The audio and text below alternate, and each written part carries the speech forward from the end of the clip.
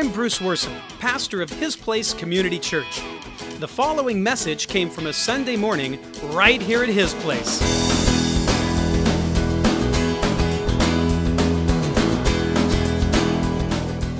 I want to show you a question that I am often asked, and that is, what's the best Bible to get? And I am often asked this because there's an emphasis on reading your Bible here at His Place. And I can tell you, after decades of both studying and teaching, I can give you a definitive answer. The one you'll read. That's the Bible you get. It's like asking, which if you've been a believer a long time, you read your Bible. This isn't you I'm talking to. I'm talking, when you're first getting in the Bible, it's like, okay, I want to do this right. It's like asking which piano is best when you first start playing. Does it matter all that much? It really doesn't. Because if you're serious about playing, then you'll be practicing and upgrading as you go. You'll find. You'll be reading it. We did the Action Bibles a few years ago. Love the Action Bibles. They put the pictures in your head. And then people go, well, now all of a sudden, I want a different kind of Bible. Okay. Since it's close to Easter, I thought it would be fun to dig into the empty tomb. Not the one Jesus rose from. Not the one Lazarus rose from. Can you think of the other? Of course, I gave it away, didn't I, with Legion? Maybe. It's the one vacated. The one vacated, the tomb, vacated by the escaped, chain-breaking, totally naked, self-mutilated, and insane Gadarene, who was holed up in the tombs across the Sea of Galilee, right across from Capernaum, Jesus' home office, and who was teeming with a legion. That's lots and lots. It's like a Roman army division. Teeming with a legion of demons until Jesus arrived and sent them squealing into about 2,000 pigs. You see, Hebrews chapter 1 says, in the past, now we're going to do a parallel here, so pay attention. In the past, God spoke to our forefathers. That's like Abraham, Isaac, and Jacob/Israel. He had both names. But in these last days, now that began about 2,000 years ago for us, right? When they wrote that. So about 2,000 years ago. He has spoken to us by His Son, who died and rose about 2,000 years ago. But about 2,000 years before that, Jacob/Israel just died. Genesis 49. So Jacob/Israel called his sons, his 12 sons, who became the 12 tribes of Israel, and said, gather together that I, as a forefather, may tell you, because God's going to speak through this forefather, okay, may tell you what shall befall you in the last days. When God speaks to Jesus, about 2,000 years after this moment here. And so then He blesses His sons. But when He gets to son number 7, Gad, He suddenly just shouts, I have waited for your salvation, O Lord, for your Yeshua, for your Jesus. It's the first time Jesus' name mentioned in the Bible, right there. Just right before Gad. Oh, I'm waiting for your Jesus. Gad, let's go on. Gad, son number 7 of the land of the Gadarene. Gad, a troop, that's the Hebrew, Greek, it's a legion, shall tramp upon him, literally the land of Gad. But he shall triumph at the last. He's telling them what will happen at the last. But he shall triumph. Well, who shall? Gad? No. Yeshua, Jesus, salvation. I'm waiting on Him.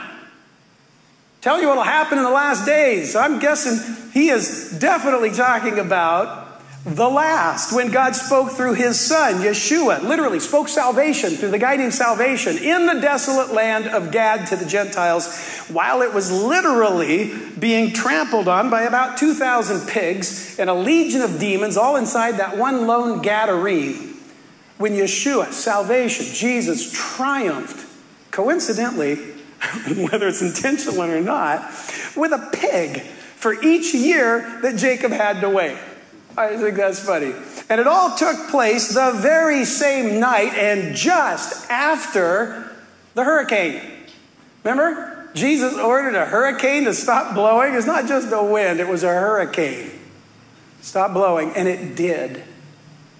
And then told those massive waves that were swamping the boats to stop moving. They did. And so those boys are freaked out and terrified of him momentarily. They got over it. But they were freaked out because they had no idea they were just doing Psalm 107. Remember, we talked about that. You know, the old tempest that lifted high the waves, and in their peril, their courage melted away. They were at their wits' end. Remember, we said we should really call on them at our wits' beginning. They were at their wits' end, where we usually call on God. Then they cried out to the Lord, and he stilled the storm to a whisper, and the waves of the sea were hushed. And right about here, I forget I'm reading the Old Testament psalm. I think I'm reading the Gospels. It's like, wait, okay, that's right. This isn't the story. It's what they were doing. But poor boys, they have no idea. About 84 of them, they have no idea they are about to do what God spoke to Gad, which might be a little more frightening than the wind and the waves. Noah, last week, you said my Easter sermon lit you up. And it did. I could tell the way you were preaching last Sunday. Lit him up. But I got to say, your sermon, mister, his sermon last Sunday, if you haven't heard it, get it, lit me up. It was all about loading in the stories so you can hear God's voice. If anything lights me up. Is it because about 15 years ago, I came to my Psalm 107 wits end moment with the Bible. I studied it lots. Grew up with it. Believed it. But I walked in, Ken Eckley works the booth over there. He's been here forever. Good friend of mine. I walked in his office and I threw my Bible on his desk because I could do this with Ken. And I said, and this is what I said. I threw it down and I said, if God can't write a book that makes sense, he can't be God. At which point, I asked if I had permission to share this. This is our relationship. At which point, I was so angry. And I was just, that Bible, if God can't write a book that makes sense, he can't be God. And he swivels around in his chair and he pats his lap and he says, tell Daddy what the problem is. That's why he's my best friend. It was just the lightheartedness I needed. I just started laughing. And so I sat down and just poured my heart out. That began my escape from my knee-deep despair. By the end of the conversation, it was, so it's me, isn't it? It's not the Bible, it's me. It's me. And my, oh my, how that has all changed. I mean, so dramatically, it's crazy. I don't know who that guy was before that. See, I didn't go to seminary. I guess I do know who he was. He's the guy that didn't go to seminary. I didn't go to seminary. I went to film school, as a lot of you know. I thought I'd be a producer, not a pastor, because I loved reading scripts far more than scripture. But turns out, to my delight, I was reading it wrong. I read it wrong. You see, scripture isn't written in theology, which I thought it was, and it's how I approached it. Theology's good. Theology's just our beliefs and theories on what is written. But it's written almost entirely in story. I've been so focused on theology, I just missed it, you know. But that's like Noah said, it's a bunch of stories written for God's kids. Tough on Pharisees, but kids love it. So you want to find his way? Well, then act like his kid. Get this in your head. He doesn't ask us to comprehend it or control it, just to know it. Just to know it. That's totally doable. That is totally doable. We know a lot of it already. But he doesn't want you to just know it. He wants you to enjoy it. That's harder. And get absorbed in it. See, when I came to my wit's end, I realized that I didn't enjoy it because I barely knew it. Which you have to understand, as a pastor at the time, you have to understand this came as quite a shock to me. Because it's the old study versus story that you were talking about last Sunday. It's like that, yes, that is what it was. I read so much about it, just not so much it. Just sit down, read it. Read a story. I wanted to understand what everyone thinks. But I'm telling you, that's the only way it ultimately works, is it, in you, in your heart. No one can do that for you. We help each other load it in, okay? And he sorts it out. And then he uses whatever you've stored up to speak. It's so simple that it's easy to ignore. We're ignoring it. Till we need it, of course, till we need it. And then we don't even put two and two together. When we're praying for an answer and we don't know why God's not talking. But imagine yourself earnestly asking seriously for an answer that you need in prayer and having every example from every story stored up in your heart as you're asking. Think it'd be any easier to hear? Well, I'm here to tell you, I've tried it. It is. The more you put in, the more he has to speak through. So I not only studied it, I didn't stop studying it. I love to study it. But I tried to enjoy it. And that was tough at first, to just enjoy it. Because you got to trust the author. You're reading all this stuff, you're going, does it really make sense? Tough at first, like anything worth anything, until the moment. And I know many of you have had this moment many times. And I know it's exciting for you when you do. Till the moment you're reading it, or hearing it, or sharing it. It happens a lot when you're sharing it. And suddenly, a piece from a whole nother part that you're not even thinking about suddenly appears in your head and connects itself to the piece you have. And you don't know where it came. It just does it. And you realize it's talking. It's talking. Don't miss that. You've had that moment. If you know your Bible, you've had that moment where I was just talking to this guy and I was telling him this verse and all of a sudden it's like that and I'm teaching myself. It's like, you don't just realize it's talking, you realize it's talking to you. And not by magic. Oh, I hate Christian magic. Not by magic. By his word. By your faith. Because everything in it connects. Everything. It's not really a magic trick. You just start putting it in, and as soon as it can find a piece that it just directly connects to, it will.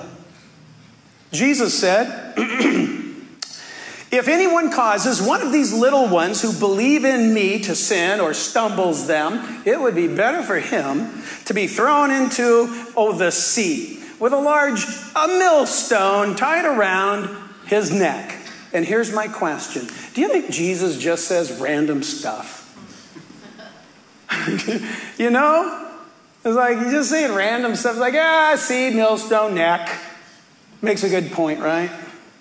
See, right here, what he's doing in this specific case, he's warning the hard-hearted, legalistic heads of the house of Israel to stop using the law of Moses legalistically to keep the children of Israel from receiving the living word of the Lord in their heart.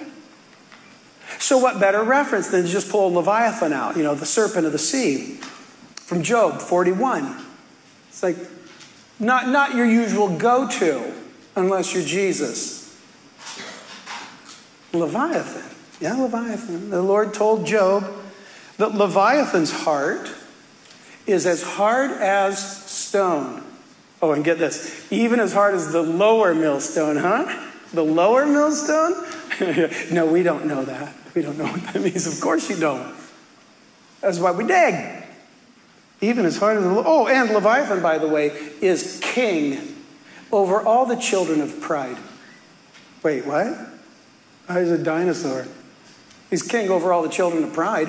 But Psalm 74 says, but you, O God, are my king. You know what? Psalm 74. You, not Leviathan, right? That's not my king. You, O Lord, you, O God, are my king. You bring salvation, Yeshua, Jesus, his name, upon the earth. You split open the sea by your power and crush the heads of Leviathan. Wait, what? You crush the heads of Leviathan? Yeah, crush the heads of Leviathan. Jesus said, I did not come to bring peace, but a sword. Because Isaiah said in 27, in that day, the Lord with his severe sword, great and strong, will punish Leviathan. Right? The fleeing serpent. Leviathan, that twisted serpent. Oh, that Leviathan. That Leviathan, huh? And he will slay the reptile, the other versions say the dragon, that is in the sea. Sing to her. Sing to her, a vineyard of red wine, I the Lord keep it. Sing to her, a vineyard of red wine, I the Lord keep it. Okay, so here's so far. Let's just take stock. Number one, Leviathan's a her. And two, what's God got against Leviathan, huh? That dinosaur did something to bother. It's like, what's going on? This is your Bible. My commentaries say, she's either Lotan of Ugaritic mythology, or a marine dinosaur that survived the flood, or a whale of a tail, or a giant crocodile. But you know what I say? I say something much simpler. I say, why in the world should we sing to her, a vineyard, I the Lord keep it? That's what I want to know. And see, if you ask that question, and the Bible goes, oh, well, then I'll just tell you, it's 22 chapters earlier. It's because Isaiah said in chapter 5, let me sing, okay? Will you let me sing? No, we won't. Otherwise, we'd be singing to Leviathan that she's a red vineyard. Let me sing, okay, a song of my beloved regarding his vineyard. He cleared out its stones and planted it with the choicest vine. For the vineyard of the Lord of hosts is the house of Israel. Oh, wait, so it's not a real vineyard? No, you all know this. It's just all symbols. It's a symbol. Well, next you'll be telling me it's not a real sea monster. Wait, is it? See for yourself. Jeremiah writes, to what can I liken or compare you? This is Old Testament. It is just at its best right here. This is what it does.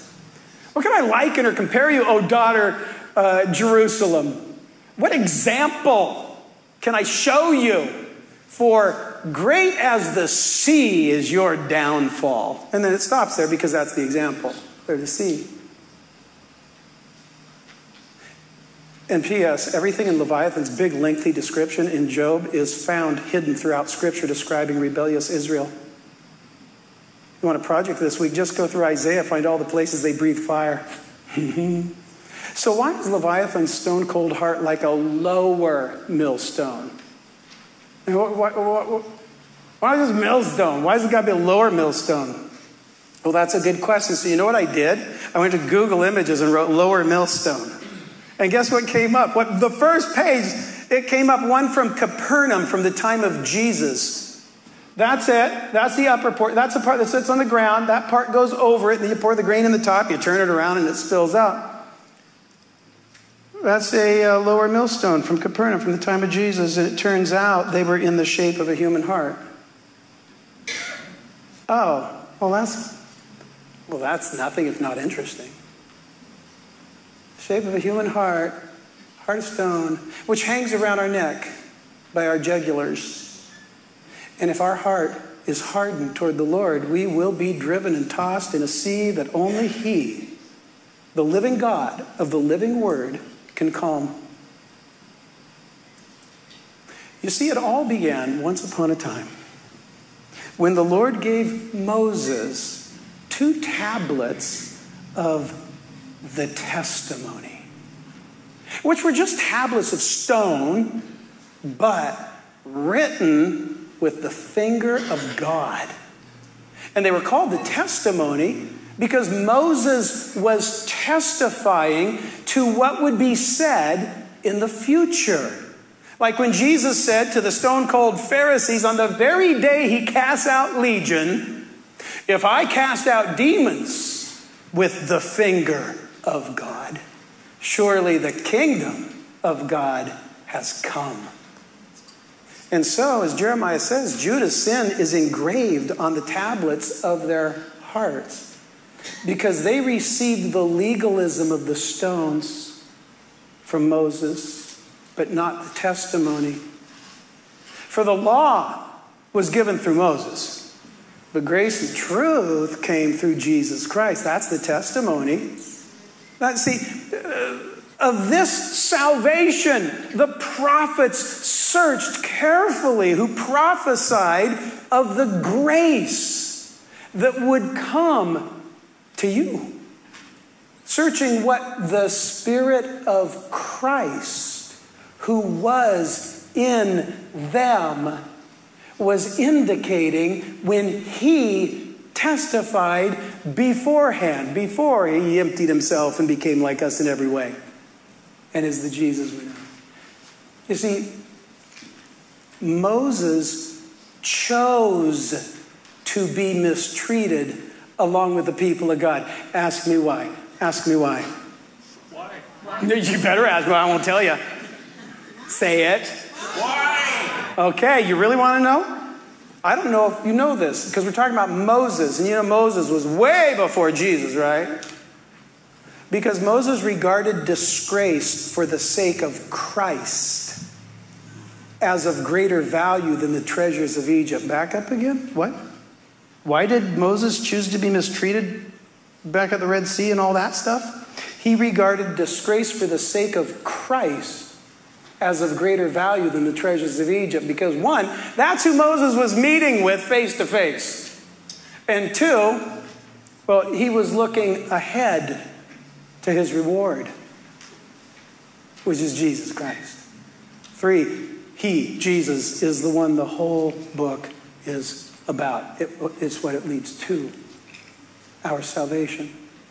And so now you show that you are a letter, like a love letter from Christ, written not with ink, okay? So he's like, come on, people, it's not a real letter. Written not with ink, but with the Spirit of the living God. Not on tablets of stone, like old Leviathan, but on tablets of human hearts. So do as the living God commands you. Store up, and commanded them, store up my commands within you, and you will live. Guard my teachings as the apple of your eye, and write them on the tablet of your heart. Let love and faithfulness never Leviathan you. Never leave you. Bind them around your neck. Write them on the tablet of your heart. Yeah, you think Jesus just says random stuff. This is just the tip of the iceberg. Everything connects. So you think Jesus speaks random stuff? No, we don't. We don't. But do we have to care about what the Old Testament says? Or do we have to care about the Old Testament parts? It's so boring. No, you don't. I am not, believe it or not, I'm not telling you to care. I'm telling you to understand, to fathom how it works, so you can decide whether or not to get a Bible you'll read and take it to heart on his terms. That is just all your decision. You'll decide. Some of you are all excited. It's like, I'm already doing it, and it's great. But some of you right now are tempted to think, well, that's hopeless. After watching that whole Leviathan little magic show, that's hopeless. It's like a proficient piano player telling me to just sit down and have some fun. Yes, it is. It is like that. And you can. You ever hear of chopsticks? Chopsticks. The moment you begin to make music by yourself or with someone else, your joy will be like mine. It'll be the same. I have I have so much joy in the Word of God. I'm just busting because of the connections and all. But I had just as much joy with the Word of God 5 years ago. And 5 years before that. And 5 years before that. Before that it was, but the last 15 have been spectacular. And while you're softening your heart by storing up the clear lessons in the obvious stories, can you read it? Because I don't want you to misunderstand what I'm saying, so read that with me. Storing up the clear lessons in the obvious stories because it's rife with them. Rest assured, your subconscious, you got a little deal going on. Your conscious back there with the Holy Spirit, they work behind the scenes. So you rest assured, while you're doing that with the obvious stories and the clear lessons, your subconscious will be collecting the clues that the Lord will suddenly use to speak specifically to you when you need to hear Him most. It's the strangest thing. It's like lower millstones and Leviathan and Legion speaking to me this week. Legion. We got to get Legion in here. After Jesus calmed that storm, there was a dead calm. So I just want you to picture the boys are rowing, soaking wet, some puking, seasick and scared of Jesus, right? Saying, "Who is this? Even the wind and the waves obey Him?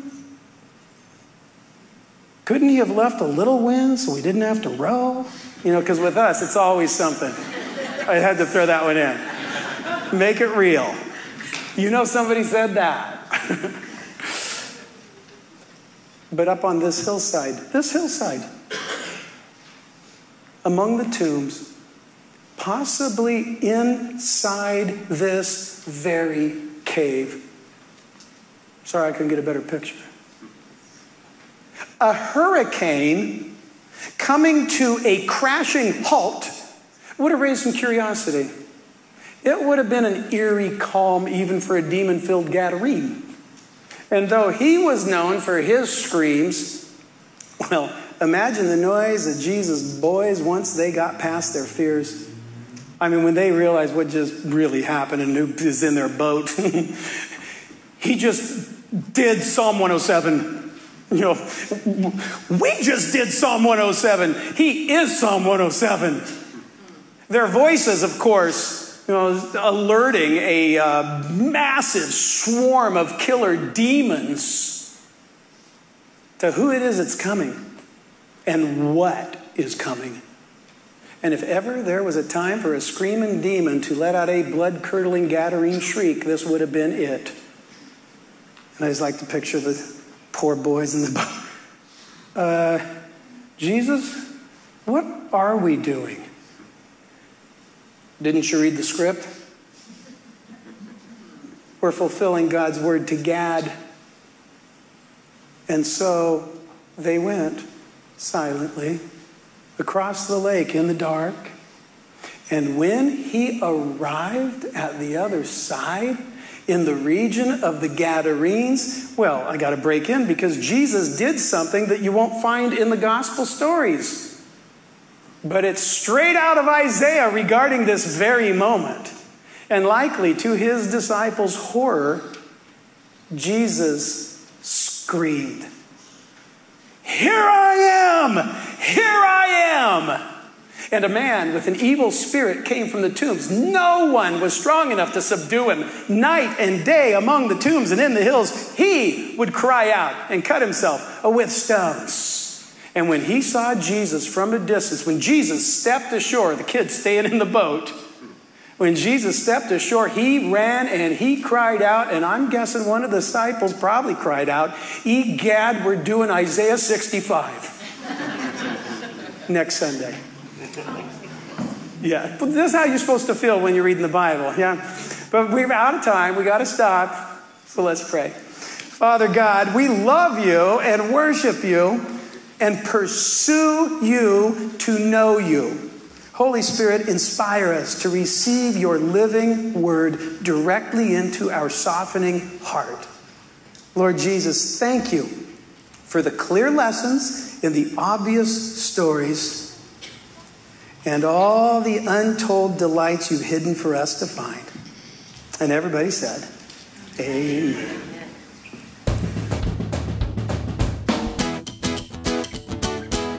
Well, thanks for listening in. Why don't you join us on a Sunday morning? If you'd like more information about the church, just point your browser to hisplacechurch.com. Until next time, may the Lord bless you, keep you, and make His face shine upon you.